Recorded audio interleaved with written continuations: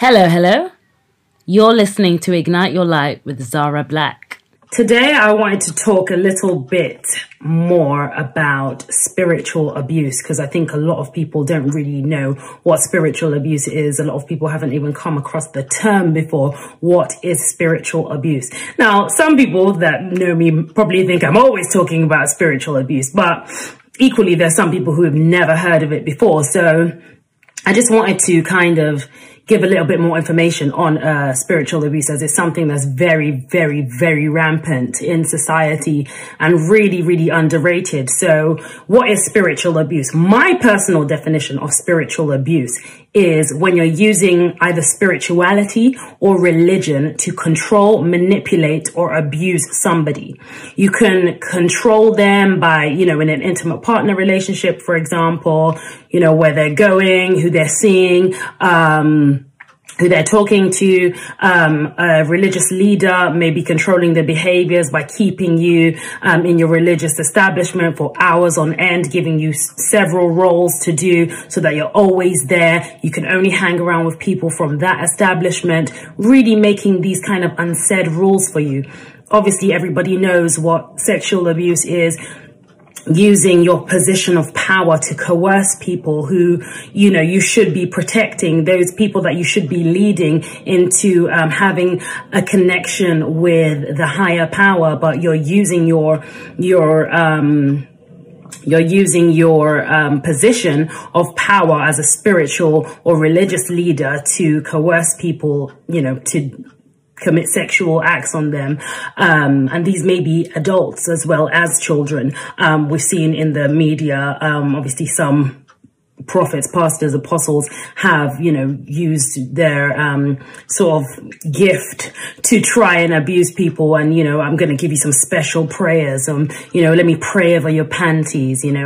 All these women should bend over, and let me pray for you from behind. All of you need to drink my holy milk. I don't know if you guys have heard any of these stories before, but this is real. And some prophets, apostles, pastors are actually doing this, praying over panties and, doing all sorts of things, spilling oil over you and, praying and rubbing your breasts, I don't know, but all sorts of things to coerce you.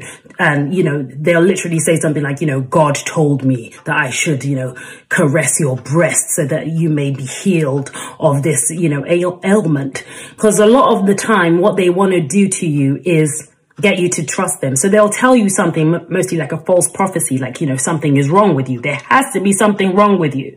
Okay, first of all. So if you're suffering from something, any kind of medical condition, you're already a victim. Okay, if you've, lost your children to the local authority, there's already something wrong with you. If you ain't got a job, there's something wrong with you. If you don't have the correct immigration status, there's something wrong with you. If your child dies, there's something wrong with you. There's something wrong with you.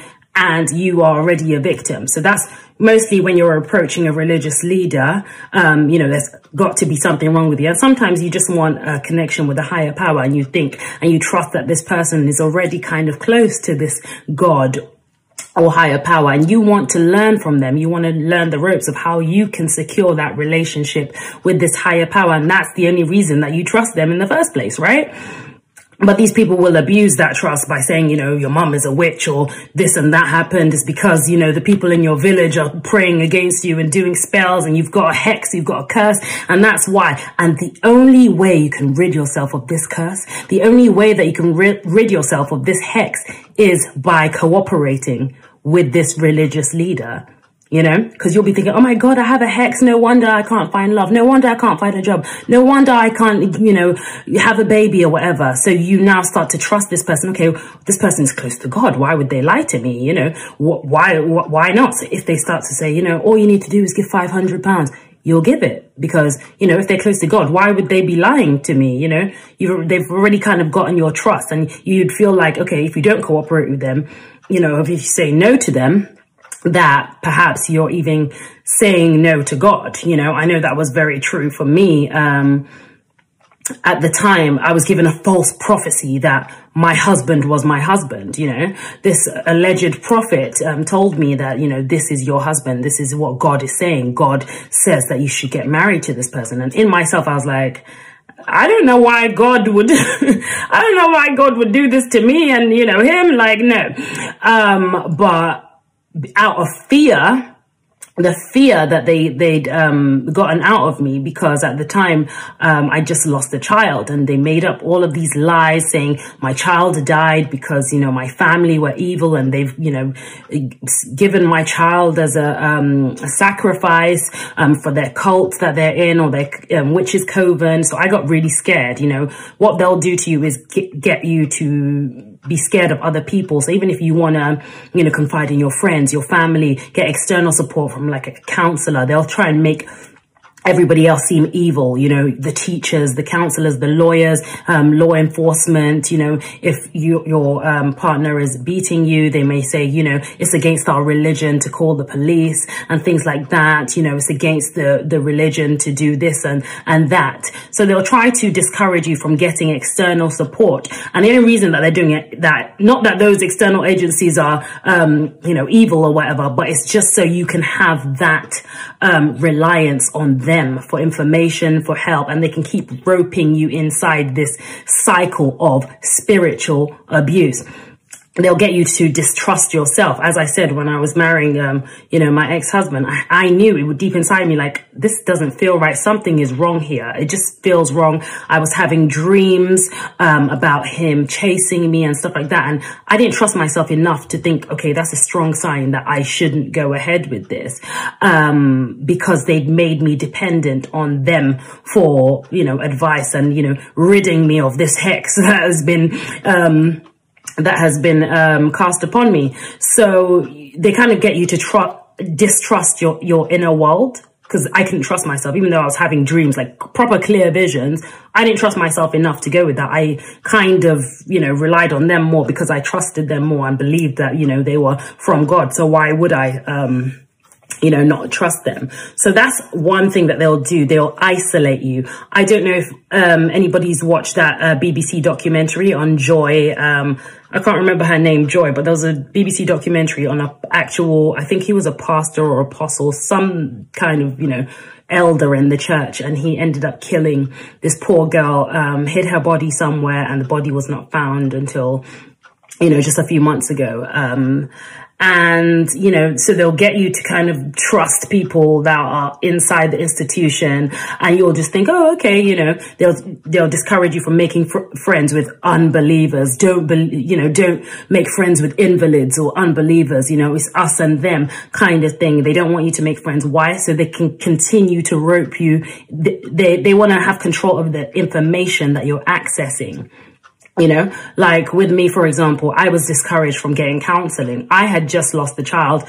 Ideally, I should have had bereavement counseling, you know, but they didn't want me to have any kind of counseling. Why? Because the counselor may uncover that they're actually abusing me, gaslighting me, distorting my reality, that this is actually not going on right now. You know, my family probably haven't put a hex on me, and that's not the real reason my child died and things like this. But the abusers, you know, these alleged prophets, these alleged pastors, apostles, and, you know, even my spiritually abusive ex-husband didn't want me to find that out, that they're creating this reality for me.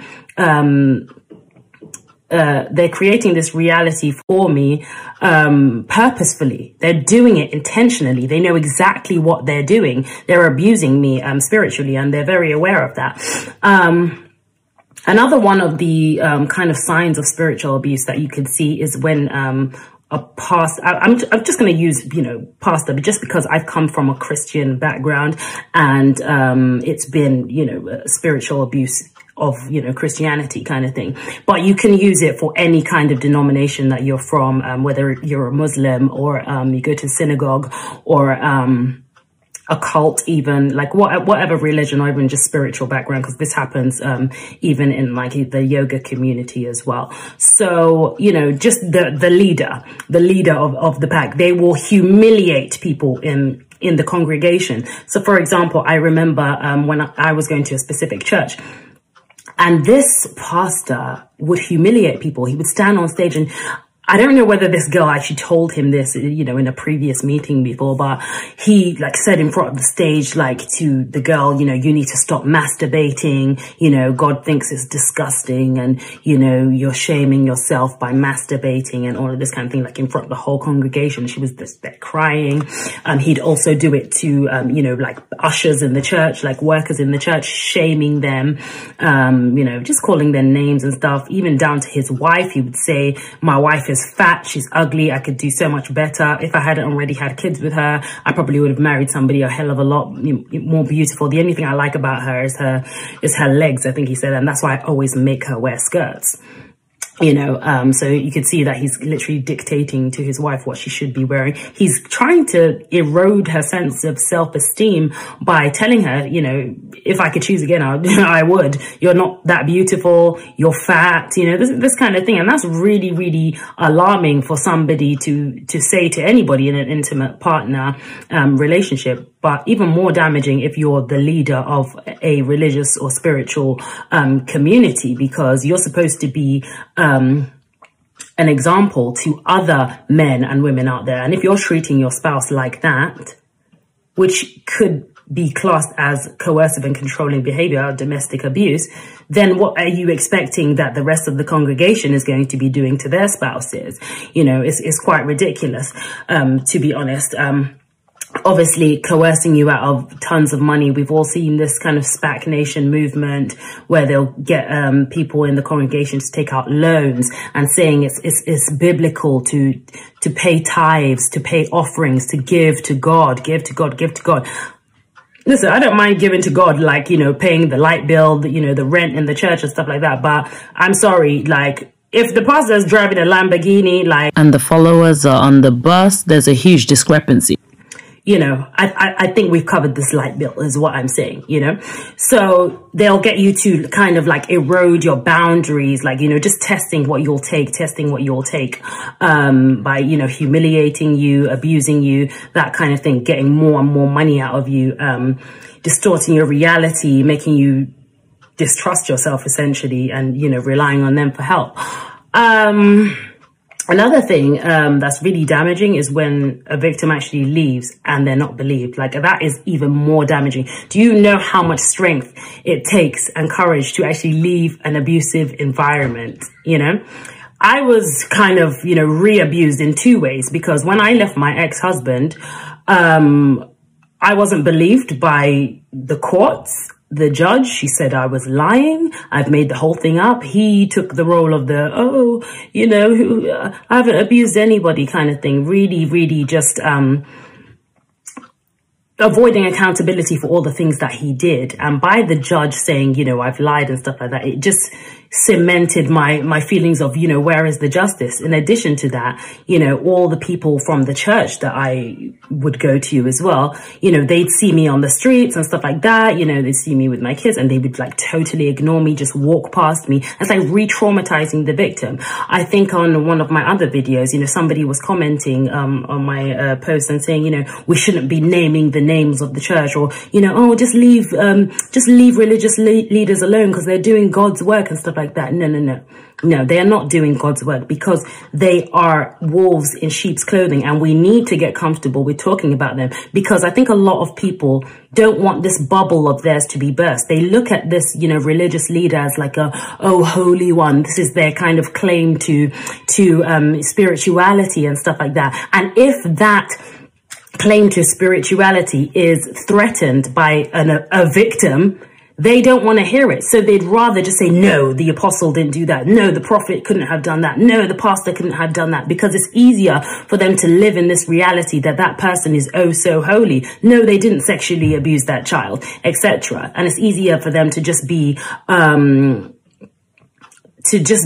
delusional, to think that this person is actually harming people, and people are turning a blind eye just because they don't want to erode their kind of, they don't want their trust in this person to be eroded. And I think it's time we start listening to victims that have been abused, because the way I see it is the people in that congregation, they are all supporting each other. They're all supporting the pastor or the spiritual leader, what have you. Like, the people that really need the support, the people that really need to be believed, is the people that come out and speak, because that takes so much courage to come out there and speak the truth, that this is what happened to me. I was abused by this religious leader.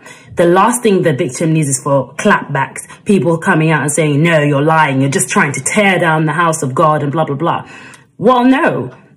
What if the person is genuinely telling you what happened? You know, it's really can be really isolating to think that after all the abuse that you've been through, still, like, nobody believes you. As I say, like, even when I see people like in the same kind of establishment that I was in, and they just totally ignore me, you know, cut their eyes at me. Some of them, I don't know what kind of lies they're spreading about me, that, you know, I'm tearing down the church, or I'm just doing this and that, because they don't want to, you know, the religious leader to take accountability for what he has done. And that's really sad, that we can't just support each other. We just think it's easier to just turn a blind eye to the pain, you know, the scope of pain that these people have actually caused to people's lives. Like, the trauma runs so deep within people that have been abused. Like, I know that it has within me. Like, it's run so deep for me, like, and for me to come out and speak about it, and people just think, oh, because it's disruptive or that it's disrespectful or whatever, to speak out against it. And it's not about it being disrespectful. It's about speaking the truth. You know, making sure that those voices too are heard. Those voices that have been abused, that have been silenced, are having that chance to tell their story, to come out and say, this kind of thing can happen in these establishments. These kind of things can happen in these institutions, because it's only when people that have been abused can come out and say things like this without having so much backlash and so much enemies from, you know, most people who are still in that establishment or in a different establishment, but, you know, kind of representing the same things. It's not going to stop, because there's not enough awareness about it. People just want to sweep it under the carpet, as I said, just because it's disruptive, or people would rather not believe that their, you know, savior or their hero would do such a thing. So they'd much likely be willing to just victimize, or should I say re-victimize the abused, the victim in all of it. And the stories of the victims can easily help to educate more people, so people can actually look out for these signs. So people can actually think, wasn't this similar to that victim's story? Didn't I read about something like this in the paper or the magazine, or that post on Twitter or Instagram or whatever? You know, haven't I heard of this establishment before? Isn't there red flags that I should be looking out for as well while I'm there? So you can actually protect yourself and your loved ones as well, your friends and family, because people just think that these things are just, oh, it could never happen to me. Oh, it could never happen to anybody that I know. But realistically, like, even to this day, like, so many people say to me, like, no, Zara, like, I know you. Like, literally, some of my closest friends have said to me, like, I just can't believe it. Like, not you, Zara, not you. Even just yesterday, last night, you know, one of my old friends from, you know, a couple of years before, you know, this entire situation happened to me. And, you know, he was even like, not the Zara that I know, not the Zara that I know, like, nobody could ever take advantage. Nobody could ever, like, you were just so straightforward, like, nobody could ever take the biscuit, you know. So, and even some of my closest friends, like my bestest friends, they you know, even said the same thing to me, even family members of me. So it's really hard for people to get their head around that somebody that is so strong and so independent and so confident could be taken down by abuse. And it just goes to show that it doesn't matter who you are, whether you're a weak person or a strong person or a confident person or an insecure person or a current believer or an unbeliever. Like anybody, it can happen to anybody. Anybody can be spiritually abused. All it takes is the right circumstance or even the wrong circumstance. Sometimes it can be the right people, because sometimes it's generally through somebody that you know and trust already. Somebody cannot abuse you unless you trust them. That's the number one. When people are grooming people, they have to build trust. That's the number one way to abuse somebody. That's how intimate partners can abuse another intimate partner, because it's all about trust. Once you've given that trust to the person, they can literally run riot on you and abuse you. It just brings me back to my points about when I was in a prophetic church, and I would literally kind of observe the way this alleged prophet would go on about with new recruits. So when there was like a new person in the church, for example, he would really kind of love bomb them. And by love bombing, I mean like really going for them. Like, he would make sure that he does a prophecy about them, something positive, or like, I'm going to help you. I'm going to say a prophecy about you to help you, or I'm going to compliment, your suit or your tie, or, your hair if you're a lady, or your shape if you're a lady, which he did that a lot. But, literally just making the individual feel really good about themselves. And even if they had a problem, feeling really good about their situation being resolved by his help. So it's therefore kind of creating a high, this kind of high that the victim doesn't know yet that they're on. They're about to be on a roller coaster ride all the way down, But it all starts with that high, the love bombing of the complimenting, that positive regard, that attention, that sense of importance that maybe the victim needs at that particular time, that reassurance that things are going to be okay, or that reassurance that somebody cares about them, or that reassurance that somebody loves them. That's all it takes. And those are human needs. Those are actually human needs, to feel wanted, to feel appreciated, to feel loved.